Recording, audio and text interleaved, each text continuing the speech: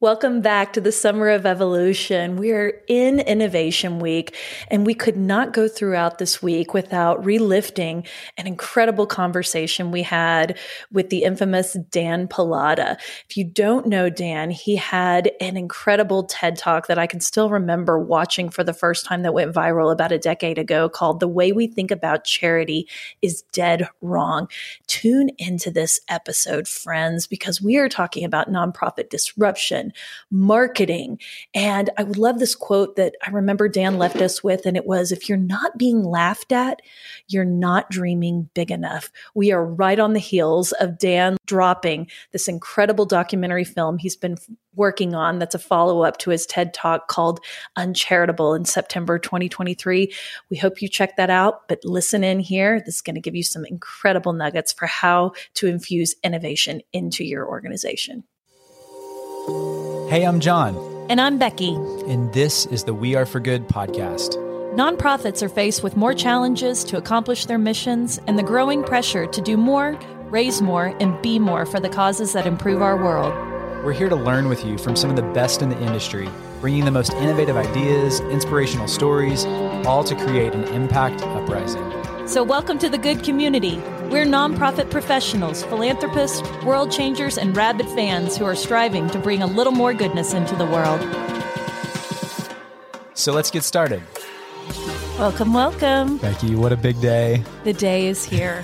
We've been counting down the days. When we start, this would almost be the impetus of why you would start a podcast, is to just simply have a platform to talk to our guests today. And I have been thinking about how I would even begin to intro our friend Dan Pallotta. Wait to see what you're going to say. I planned nothing because I wanted it to come from the heart, but I kind of want to take everybody back about 7-8 years ago. I am on we've talked about this several times. I'm on a TED Talk binge, and where I would just watch everything that was on. And I was just so intrigued by the concept of TED and just the way that it could curate these innovators in the world in such a short span of time. And I watched this TED Talk. And I'm sure Dan hears this every time he goes to talk to anybody, but it was so revolutionary in my life. And Dan gives this TED Talk that went viral. And I mean, viral, still continues to get millions and millions of hits around the world. And he is basically talking about the way we think about charity is dead wrong. And I felt the world tilt on its axis a little bit after I watched it. I have sent it to probably 50 people in my lifetime, including every boss that I've ever had. And today we are talking to the disruptor of all disruptors, the man who I felt like for the first time in my nonprofit career, I saw somebody that represented my thoughts and my ideas. And I'm just geeked out. So Dan, welcome to the We Are for Good podcast. We're a little bit excited that you're here. Well, thank you for having me, Becky and John, and thanks for that big build-up. I hope I can live up to it, but I'm happy to be here with you. I'm looking forward to the conversation, and thanks for creating a place for ideas like this. These are the conversations that we need to be lifting up. And I really just want to kick it to Dan and just say, tell us your story and how you even got into the nonprofit sector and why you started speaking up for things that truly matter. Well, I guess it probably started for me. It probably started when I was a kid. I was born the first day of John Kennedy's presidency. And so my formative years were, I was surrounded by images of Robert Kennedy and Martin Luther King and John Kennedy. And, these were young people talking about love and justice in the same sentence. It was also the era of the Vietnam War. So, when I was 6 or 7 or 8 years old, my parents were watching Walter Cronkite every night talk about the body counts, and it was unending. And it gave me a sense of that the human condition was futility, that we were unable to transcend our circumstances.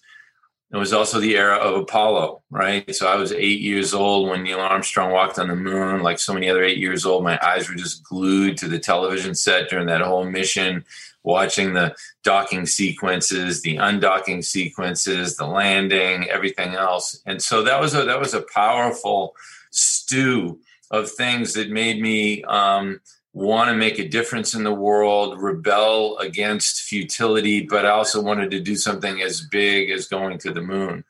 And then I guess it was in college when I was studying world hunger for the first time and learning about the massive mortality. I chaired our hunger action committee. We were doing these little fundraisers that seemed very not big to me. And so I wanted to do something big and organized a bike ride across America. I got 38 of my classmates to bicycle 4,200 miles across the continental United States with me during the very hot summer of 1983. And that's where the metaphor of the journey became powerful for me. You know, the very difficult journey, the arduous journey that took us 9.5 weeks pedaling our bikes 4,200 miles, 69 days. The intersection of that and coming to the aid of the disenfranchised and the abandoned in the world. Wow. Dan Pallotta is such a good dude. And I love the humble brag of we just biked 4,200 miles. And just real casual. And you got all of these people to do it. And really, it underscores our belief that community is everything. And if you can get people to believe very much in the mission of something, they will work and they will hustle to see it through to the end. And then you have a rabid fan there who you can pour into your mission even further. I love that you saw this so early. Yeah, it's got to be, you got to give them a dream. That's the thing. And I think too many nonprofit organizations and even, political leaders want to make it as easy as possible for people. And that's not what their spirits want, They want to live into a dream. And so when you tell someone who's lost their friends to AIDS, you can stick a red ribbon on your jacket, or you can work your ass off for a year and ride your bike 600 miles from San Francisco to Los Angeles and raise $2,000 and scare the hell out of yourself in the process of asking all those people for that money. They'll pick the latter. Yeah. I mean, I love that you bring up dreaming. It's real serendipitous. We were, interviewing another guest this morning, and she talked about just the limitations that nonprofits feel with so much restricted funding coming into to play. And she was the recipient of this huge gift from Mackenzie Scott that was unrestricted. And she said it allowed us to run. It allowed us to dream. It allowed us to activate. And I feel like that's what you have been really championing for a long time, saying nonprofits can have these answers and have these big dreams, but they can't get held back by looking at the wrong metrics of if we're successful or not. And it's keeping things so small. I love that you've been kind of preaching that or similar to that, if I haven't botched it, for a decade, Yeah. In the TED Talk, I used the metaphor of a rule book that there are two rule books. The for-profit sector gets to play by one that has a lot of freedoms, and the nonprofit sector has to play by one that has a lot of restrictions. And since then, I've been using the metaphor of a prison, that the nonprofit sector is in prison and the for-profit sector roams free. And even when we dream in miniature. We don't dream on the scale that Elon Musk is dreaming and that Mark Zuckerberg is dreaming, that Jeff Bezos is dreaming. I mean, these are people who lack any ounce of self-consciousness about the scale of their dreams, right? Come right out and say it. Colonize Mars, bring humanity to another planet. But you try and get a person in a nonprofit to say it's their dream to end hunger in the city of Boston in the next 10 years. You try. I've tried. They just can't bring themselves to do it. They just can't bring themselves to think that big. It's hubris to think that big. It's ego to think that big. My dream is, if we could hire another major gift fundraiser. Like, really, man, really? Like, you don't have to do it. Just say it. Just say it. Come on. What's in your heart? Yeah. Just say it. Like, if you couldn't fail, what is it? Can't do it. Do you think it's because people are just so preconditioned because the next answer is going to be, here's all the limitations. You don't have the budget to do that. It's going to cost too much to do that. It's too pie in the sky. We work in the no sector, right? It's the no profit sector, the non-profit sector, it's the no sector. And so the word profit actually comes from the Latin for progress. So it's literally like the no progress sector. And I'm gay. I'm very familiar with what oppression sickness is. And I think there's a serious oppression sickness in the nonprofit sector, that we're so used to, what Mackenzie's doing is great, but still recognize that we're grateful for what a dreamer is doing for us, right? We subjugate ourselves to the dreamer, even in that scenario, what Joan Kroc did for the Salvation Army. Oh, isn't she a saint? Well, what about us? Why can't we create entities as big as Apple for solving the world's problems? They're only individuals at Apple. That's all they are. But they managed to put a smartphone in the hands of pretty much every human being on the earth, and a Mac on, 10% of everybody's desk. They're just human beings with capital. Government is just human beings with capital. We're human beings too. Why aren't we capable of achieving things on that kind of a scale? People are aghast when you say that. Oh no, government has to do it. Well, if government can do it, great, but they haven't demonstrated the ability so far. I'd like to see people of ingenuity stimulating public concern on a mass level, selling the idea of a better world on a mass level, the way we sell caffeine and watches and everything else, and get ourselves out of this prison, because we didn't do anything wrong. We don't deserve to be in prison. No human being. It's a horrible thing. And it's ironic. Like the poor person that you're trying to help, the entrepreneur that you're trying to help, the poor entrepreneur who's starting a business, you want to see that business grow, right? You want to see them maybe get wealthy, but no, not yourself, not your organization. There's this internal inconsistency to it. I mean, I'm going to call this the Pallotta pulpit, because I just am sitting here listening to you preach, and I just am cheering in my head. I'm like, yes, you're saying it. This is exactly what we need. We need a revolution. We call it an impact uprising in our organization. And it's about shifting the lens of everything in the way that we talk, in the way that we engage, in the way that we infuse, in the way that we empower. And I love just this unapologetic approach to this is how we can really solve human suffering, because you're right. Anybody that's sitting in Apple is a human being just like we are. But I would even submit to you that people that are in the nonprofit sector have the level of compassion and the level of sacrifice that could even elevate creativity, ingenuity to another level, because we don't want to see failure. We know what failure looks like. We've seen it in the eyes of the people that we're trying to serve and the people that we're trying to help solve these crises around them. And I love that you brought up Elon Musk, because we have a very dear friend who says that if Elon Musk says that he can colonize Mars in a decade, why can we not end the water crisis in the world in the exact same time? Why do we have to move outside our own planet when we still have major issues of basic human rights and basic human response to end suffering? So I love all of this. I also want to give a shout out to just what you do with marketing and advertising, because I think that the way that you leverage the power of words and platform is a beautiful thing. Dan's group has a great ad campaign that's going on called I Am Overhead, which I am just geeking out on. And the thing that you say is we've got to humanize overhead, because overhead is people. When we talk about overhead and we talk about not investing in overhead, we're saying that we're not going to invest in people. And it's the people who are passionate about these issues. And it's the people who are going to solve the problem. So I would love to get your just take on the overhead crisis and how our listeners and all of us can lean into combating it. Yeah, I want to just go back to something you said earlier, that like maybe in the nonprofit sector, we can even do more than Apple. Because of sacrifice and because we're unwilling to see failure. I actually think we have a high tolerance for seeing failure. I think we've seen failure for a long time, and we've gotten quite accustomed to it. And I think we actually need to break out of that willingness to live with the failure to end poverty and the failure to end hunger and the failure to cure cancer.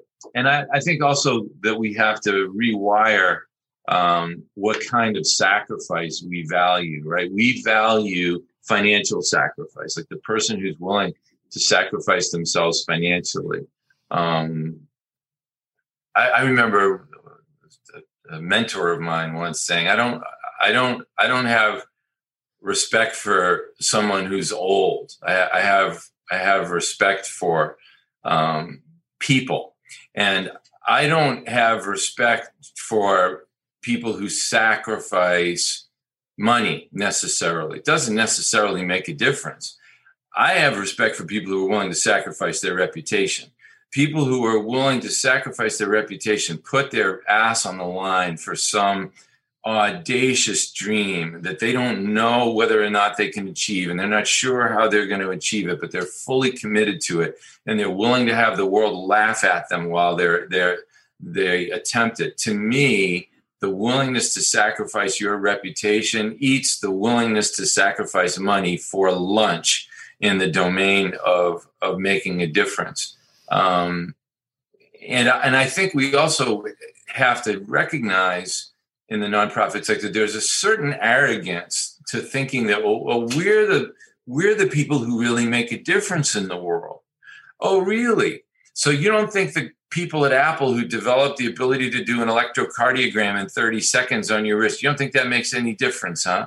You don't think the iPhone makes a difference in the lives of the blind. You don't think the iPad is making a difference in education. You don't think Zoom makes a difference, which is allowing us to spread this message about making a difference around the world, wherever we want to spread it, right? So get over this notion that you're the only one that makes a difference. Get over your sackcloth and ashes. Get over your sacrificial mentality and get in the business of producing results, and ask yourself, what is the result you actually want to produce? Like, say it. And not, well, if we could meet our budget this year. That's not your dream. That's not your dream. Go deeper. Well, I'd like to have, I'd like to have money to do the new marketing campaign. Really, that's what you want on your grave. Did the new marketing campaign. Get deeper. You want to solve problems. Name them. I want to cure cancer in the next 10 years. Say it. Say it. What is it that you want to achieve? Because if you don't say what you want to achieve, like at the deepest level of your heart, you are lost. You are lost, and you will be at the mercy of some kind of a fog of confusion and a sense of lack of purpose about your work, no matter what kind of 501c3 status it has attached to it. Just some self-reflection of we are just selling ourselves short. We're selling our missions short. We're selling these problems that could be eradicated. And, Becky and I do have a dear friend that his mission is to eradicate, to go out of business because we solved the crisis. But that's a very rare organization to see, We have to look far to find that. What do you think is holding people back, Dan? And I also want to hear, what are some of the naysayers saying to you? Because it's not lost on me that you were one to stand up and put your reputation on the line, to stand up and be the counter argument to, all this tradition and expectation of cost to raise a dollar and all these things. Sorry to throw two questions at you. But well, the first thing, it's part of the human condition to lower your horizons, I think, because people are afraid that they'll be laughed at. And I've always said, if you're not being laughed at, you are not dreaming big enough. Oh. Like, seriously, if people aren't ridiculing you in a way that's painful for you, you're not thinking big enough. Mario Andretti, the famous race car driver, used to say, if you don't feel out of control, you're not going fast enough. And I think that's true. And if you look at the ridicule that's been laid on Elon Musk, by the legacy auto manufacturers and by the space experts, by his heroes, of his in the space program, laughing at him. It's just like painful stuff. You imagine Walt Disney at the age of 15 walking around with this drawing of a mouse and telling people, I think it's got a lot of potential, right? Seriously, try to erase hindsight from your brain. And you're looking at a 15-year-old kid with a drawing of a mouse. I'm laughing, right? Yeah. I remember this. Bruce Springsteen used to tell this story at his concerts about how he and his dad never got along, and he had long hair, and they'd always fight, and his father didn't know why he was playing the guitar, and his father was waiting up for him one night when he came home, sitting in the kitchen, and his father said to Springsteen, "What do you think you're doing with yourself?" And Springsteen said, "The worst part about it was I could never explain it to him." It's in that moment where who you are is really tested. How do you tell your father, "I'm going to be Bruce Springsteen," right? When that means nothing prior to Bruce Springsteen being invented. And so I think it's part of the human condition. I also think we have some of our values are mixed up in it. Like, we don't want to make a promise and then not deliver on the promise because we feel that we're dishonoring our word. But I don't think it's dishonoring your word if you make a promise and you don't keep it. I think it's dishonoring your word if you make a promise and don't keep it, and then act as if you never made the promise in the first place. That's dishonoring your word. But to actually make the effort and fail and explain to people why you failed, and then perhaps make a new promise. I thought we were going to end hunger by 2025. We didn't do it. But here's what we learned. And here's the progress we made as a result of that audacity. We're making a new promise. We're going to end it by 2030. I applaud you. We're taking a quick pause to get real with you, friends. Because let's face it, it's a new world. Donor expectations are higher than ever, and donors want to know what their personal impact will be, which means we need to start by building a truly resonant message. And if you follow We Are For Good, you know we're advocates for nonprofits' need to disrupt and adapt in order to grow. And our friends at Foster Avenue agree. You might know Foster Avenue by their former name, Snavely Associates, but here's the thing. They're evolving alongside the sector too. As a philanthropic communications, consulting, and creative agency, they see how campaign communications are facing a revolution these days. And luckily for us, they're sharing their insights. The Foster Avenue team is sharing a 10-point checklist for creating campaign communications that meet the moment. And we want to get this checklist into your hands so you can start refining your messaging right away. Grab it today at fosteravenue.com/good. So whether your campaign launch is 3 years away or 6 months away, Foster Avenue can help you accelerate to the next phase. We want to see your campaign have all kinds of success, so hope you will check out Foster Avenue. That's fosteravenue.com/good. You are so right. And it is about a global mind shift, as a mindset shift. And we have a lot of people that are new young professionals in the nonprofit space. And I just believe Gen Xers or Gen Zers and millennials, you are the ones that we think can turn the tide on the way nonprofit is viewed, in the way that we operate, in the way that we engage.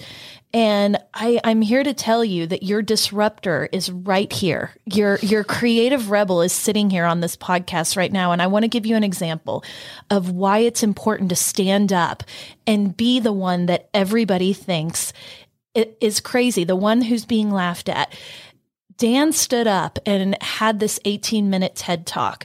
And then 3 minutes, it could have been 3 minutes after it launched, 3 months after the TED Talk went live, GuideStar, Charity Navigator, and the Better Business Bureau Wise Giving Alliance did a complete about face. It was like the coup of the season, in my opinion, as the 3 leading resources for nonprofit data, and announcing that they were denouncing the overhead ratio as a valid indicator of nonprofit performance.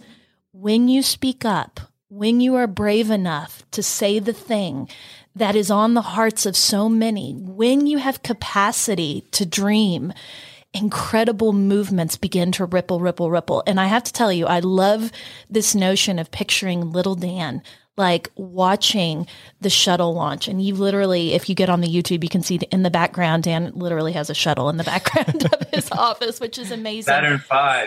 Right. Okay, there you go. Nice. The new one. So I just think that if you have someone like Dan who has this heart for justice, you have a penchant for creativity, and you can speak up and be okay with being the one that's being laughed at, they will not be laughing in 10 years, because a movement can come behind you. You have little people in Oklahoma who say, Dan, you saw us. You were the creative rebel who was brave enough to step out there and say this. And now we're looking at a different arc. that's kind of hitting our sector. And so my question to you, Dan, is there are people listening in here who are going to say, yes, I 100% believe in this ideology. I believe that I want to be a part of change and about shifting this narrative.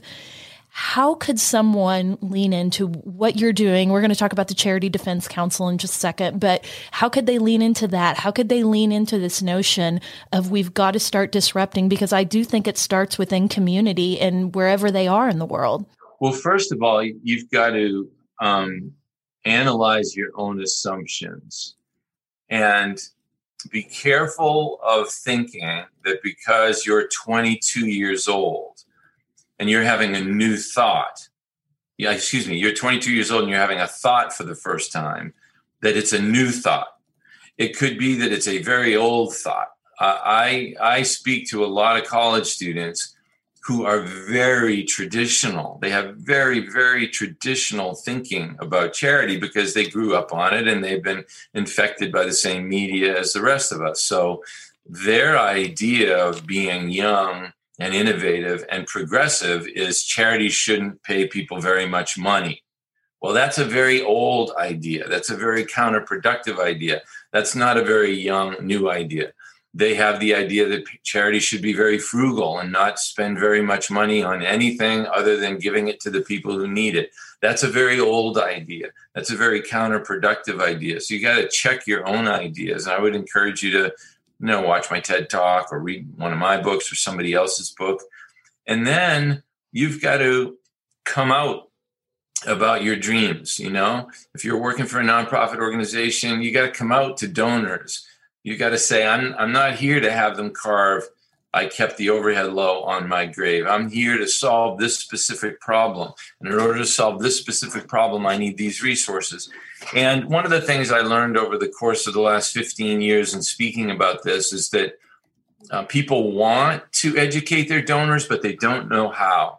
They don't know what to say, and they haven't said it as often as I've said it. So they're, understandably not as articulate about it. So in the last couple of years, I've created tools specifically for changing donors' minds, like a new little book I have called The Everyday Philanthropist that literally takes an hour to read.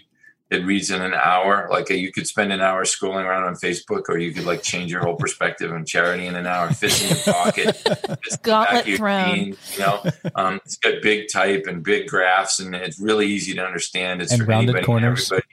Then I created these online trainings called the Bold Training for nonprofit staff and boards and donors. So I've created lots of tools that people can find on my website for actually evangelizing. And you don't have to do it yourself. You can let these tools do it. So by coming out about your real dreams, that's the bravest thing you can do. Probably coming out about my sexual orientation is probably the bravest thing that I did or do. People think that you come out once when you're gay. You're 19, you come out. Nope. I mean, I'm much older now, and I can be in a cab and the cab driver can start up a conversation about family. And I say, I have triplets. And he says, oh my God, how's your wife feel about that? Okay. Well, now I get to decide whether I want to have a transformative conversation with a cab driver in a city that I don't know. And what's going to happen to me. And I don't know what his prejudices are or beliefs. So, you got to come out every day. We've been way too timid in the nonprofit sector. Let's tell donors what they need to hear. Donor trust. I'm all for donor trust. Yes, we want donors to trust us, but on the basis of what? On the basis that we just told them we have low overhead, and we know that low overhead means we ain't going to be able to make much of a difference. Well, that's not a very nice thing to have your donors trust in. Or trust in your dreams, trust in the resources that you need for those dreams. That's the thing you want your donors to have trust in. And I have a strong sense that is why our boards aren't leaned in, why our teams are not engaged, why your staff is not performing, because they're not hooked into that big dream, that they feel connected to this big idea that they could perpetuate or be a part of. It just changes the way you act and take action and just the urgency of it. If you're plugged into something that's much more impactful, meaningful. People say to me, how do I get my donors more engaged? How do I get my board more engaged?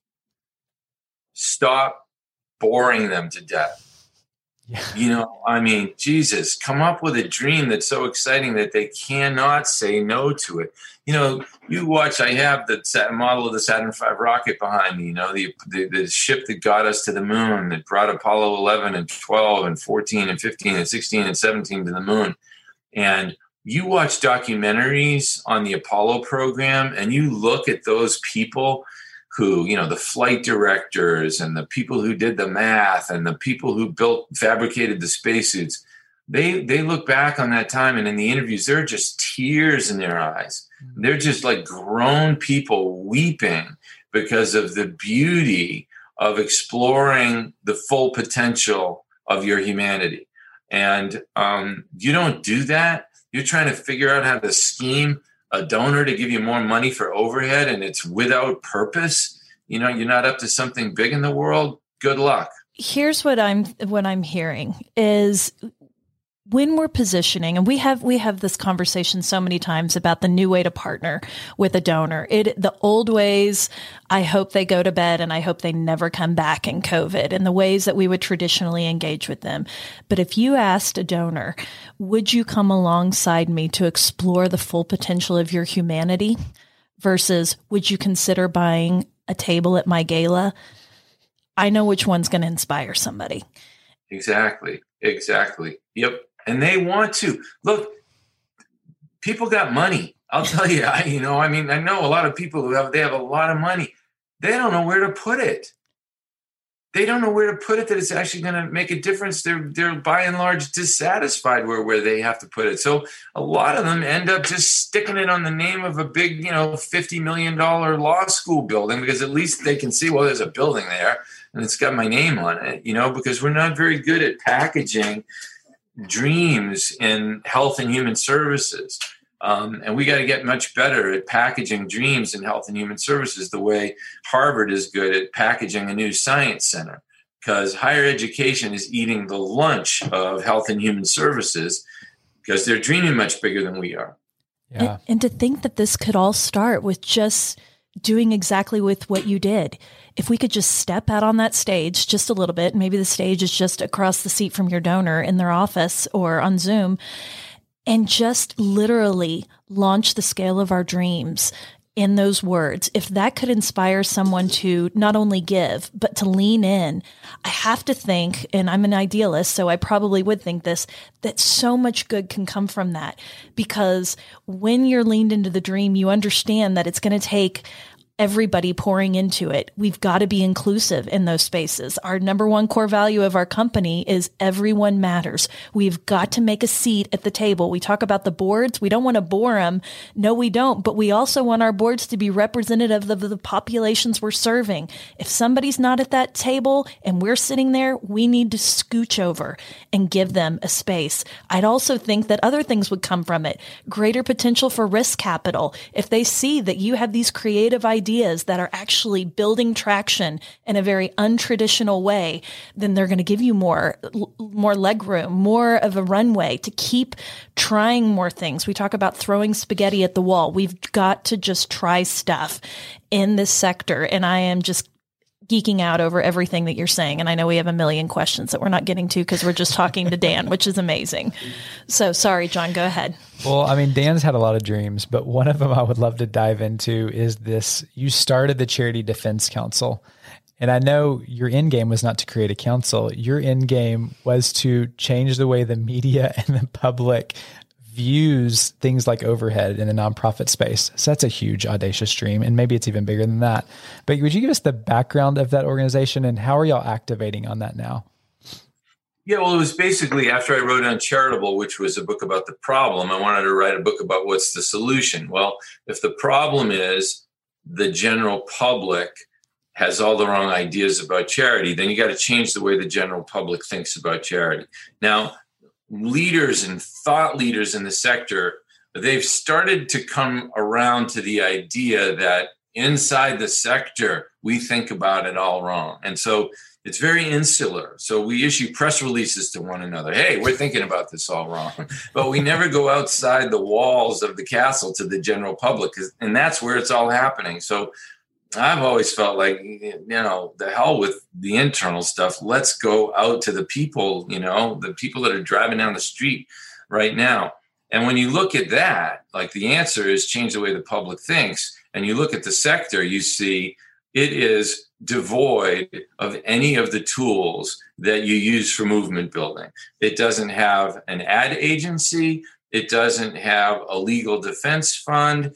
It doesn't have a legislative agenda. It doesn't have an anti-defamation force. It doesn't have a database of all of the people who work in the sector. There's no database of the 10 million people employed in the nonprofit sector.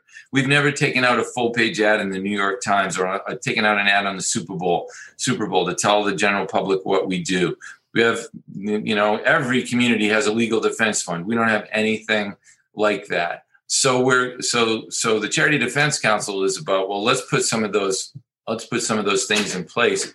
And I kind of go where the love is, and the Charity Defense Council is alive, and it's been really hard to get structural funding for it because people want to fund poor children. Well, you're always going to have poor children if you don't solve these structural issues here. So right now, in fact, I was just on the Zoom before I hopped on this with Stephen Gyllenhaal, who is directing a new documentary that I have coming out on my book Uncharitable. It'll be out in June, and it's going to be a very powerful tool. It's going to be more powerful than TED Talk. And Darren Walker's in it, who's the head of the Ford Foundation, Billy Shore, who created No Kid Hungry, Chris Anderson, who runs TED, Edward Norton, the actor who started Crowd Rise, Katie Hood, who's the former CEO of the Michael J. Fox Foundation. It's a really powerful documentary film with real world examples of how this dysfunctional thinking screws things up. Cannot wait. Oh my gosh. We all want to figure out how to lean in to this topic more, and we've got to be a part of big change. If we're going to solve these big dreams, we've got to be able to be mobilized and to lean into it. So I want to ask you about a moment of philanthropy. You've had so many incredible opportunities to work with nonprofits in your lifetime. What is a moment of philanthropy, a story that deeply moved you that you might share with our community today? Well, we had 182,000 people ride or walk in one of the AIDS rides or breast cancer 3 days or Out of the Darkness suicide prevention walks. And so, more stories than I could ever tell you of heroic people who were terrified of, riding their bikes across Alaska or across Texas or across Montana. My dad rode across the Continental Divide with me when he was 65 years old in the Montana AIDS vaccine ride. My mom's a breast cancer survivor, walked 3 days and 60 miles with me and my sisters in the breast cancer 3-day. It's those kinds of stories of average people in ragtag outfits of all kinds of breathing dimensions and rear ends of all widths who, didn't look like Lance Armstrong and committed themselves to these brave endeavors. Each of those is an act of philanthropy. Philanthropy comes from the Latin philos anthropos, for love of humanity. And so you don't need to be a billionaire to be a philanthropist. You do something sacrificial in the name of others. You sacrifice your body, your reputation. That's philanthropy. I wrote a blog once for Harvard Business Review. I used to write regularly for them, and Steve Jobs was being attacked while he was alive. He didn't give enough money away to charity. And I wrote a piece called Steve Jobs, World's Greatest Philanthropist, because of what he contributed to humanity, because of his love of humanity, his desire to democratize desktop publishing and movies and photographs and music. So, my stories, I've seen people give away tens of millions of dollars in a moment. I've seen billionaires do it, but my stories are the ones of the average people, carpenters and the nurses and the average people who took it upon themselves, on top of everything else that was going on in their lives, to do something philanthropically heroic for AIDS or breast cancer or suicide prevention. I just sit here and think about this conversation of dreams and what you've been able to ignite through that walk. I love that that your mom is a breast cancer survivor. That must just have been so rewarding for you to be able to pour more than $300 million dollars into research for that. It feels like a very nice love letter to your mother. But I'm really curious about your kids. And I would just think having a dad, that everybody deserves to have a dad who loves them, but having a dad who literally says, I want to give you incredible space to dream your biggest dream. What is that like? And I'm wondering how you're infusing these ideals into the way that you are parenting and raising these three extraordinary humans. Well, you'd have to ask them, but they're human beings. So they have human DNA. So for one thing, I'm this champion of charity and making a difference in the world. And my son Ryder is really into Minecraft, My daughter really, is really too. into Minecraft, and he's really into Fortnite, and he's really into Call of Duty. And my daughter Sage is a wonderful, wonderful drummer, and is learning to play the guitar and is learning to play the piano. And Annalisa is a wonderful writer and goes to CrossFit every day and is doing the CrossFit challenge with all of these adults. And I encourage them to dream their biggest dreams. And they're haunted by the human condition, by the narrative that says I'm not good enough, I'm not strong enough, I couldn't do that.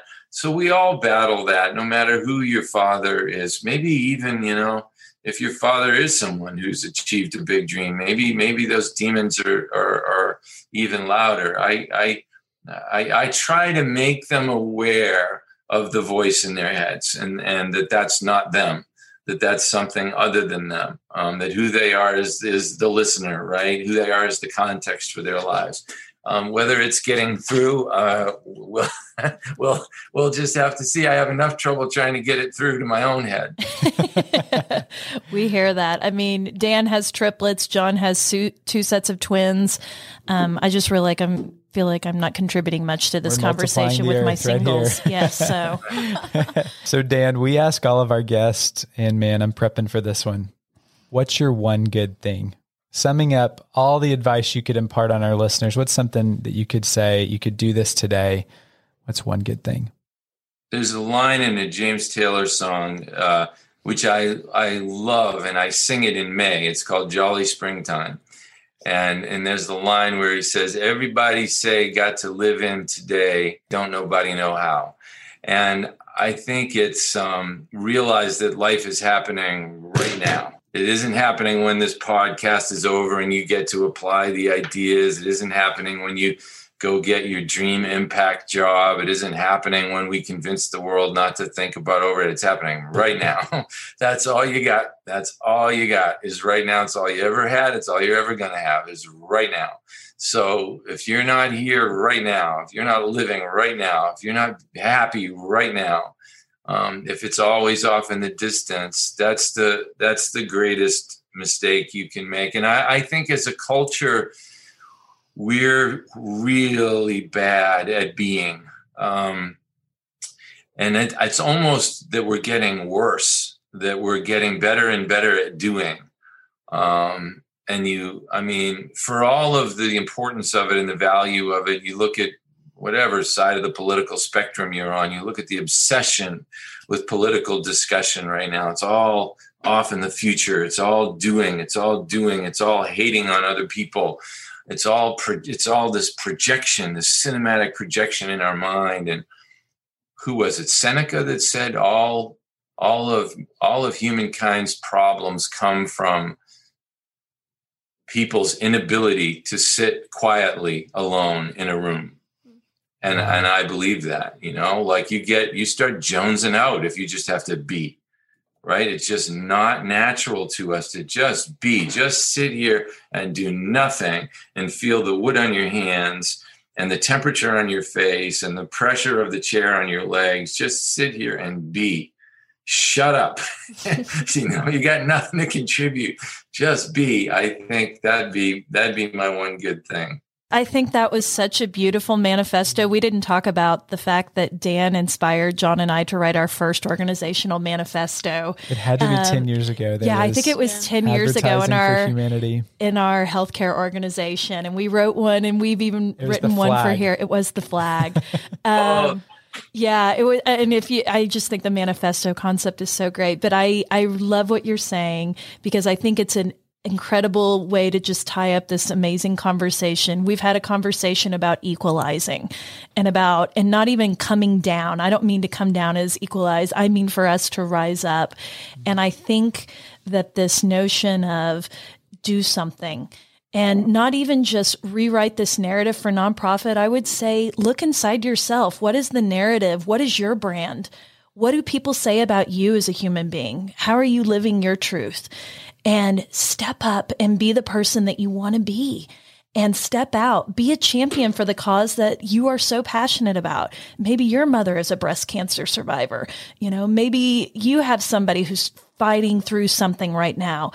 Be their champion. You can do that in the space that you are. You can do it with your voice. You can do it with your resources. You can do it with your volunteerism. And I'm telling you, we all know and are living proof that charities need us, that nonprofits need us, that social good needs us, that entrepreneurs need us.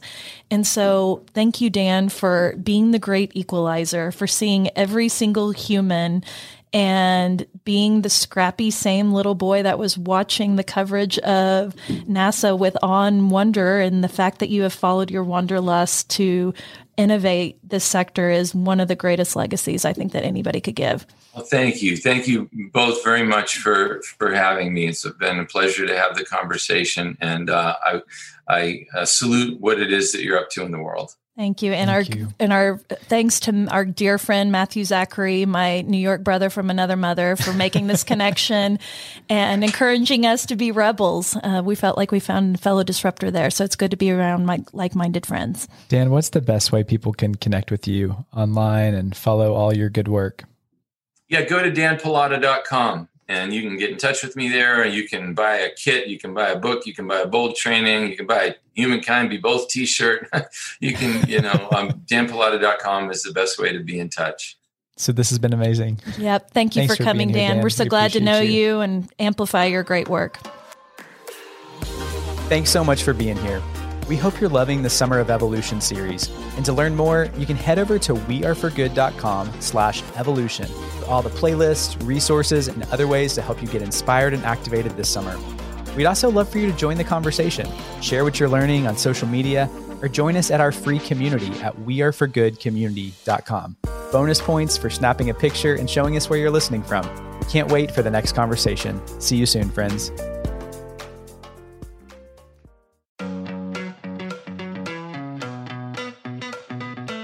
Rabid fans have always powered the We Are For Good podcast, but now Rabid fans can get even more goodness and access by joining Good Friends. It's our listener support community for the We Are For Good podcast. Good Friends comes with perks, exclusive episodes with John and I, including The Good Brief, our new monthly cliff notes of the greatest takeaways and lessons learned from that month, and exclusive AMA episodes where we answer your burning questions and tap our community of experts. Join now or learn more at weareforgood.com/friends. We can't wait to see you inside. That's weareforgood.com/friends.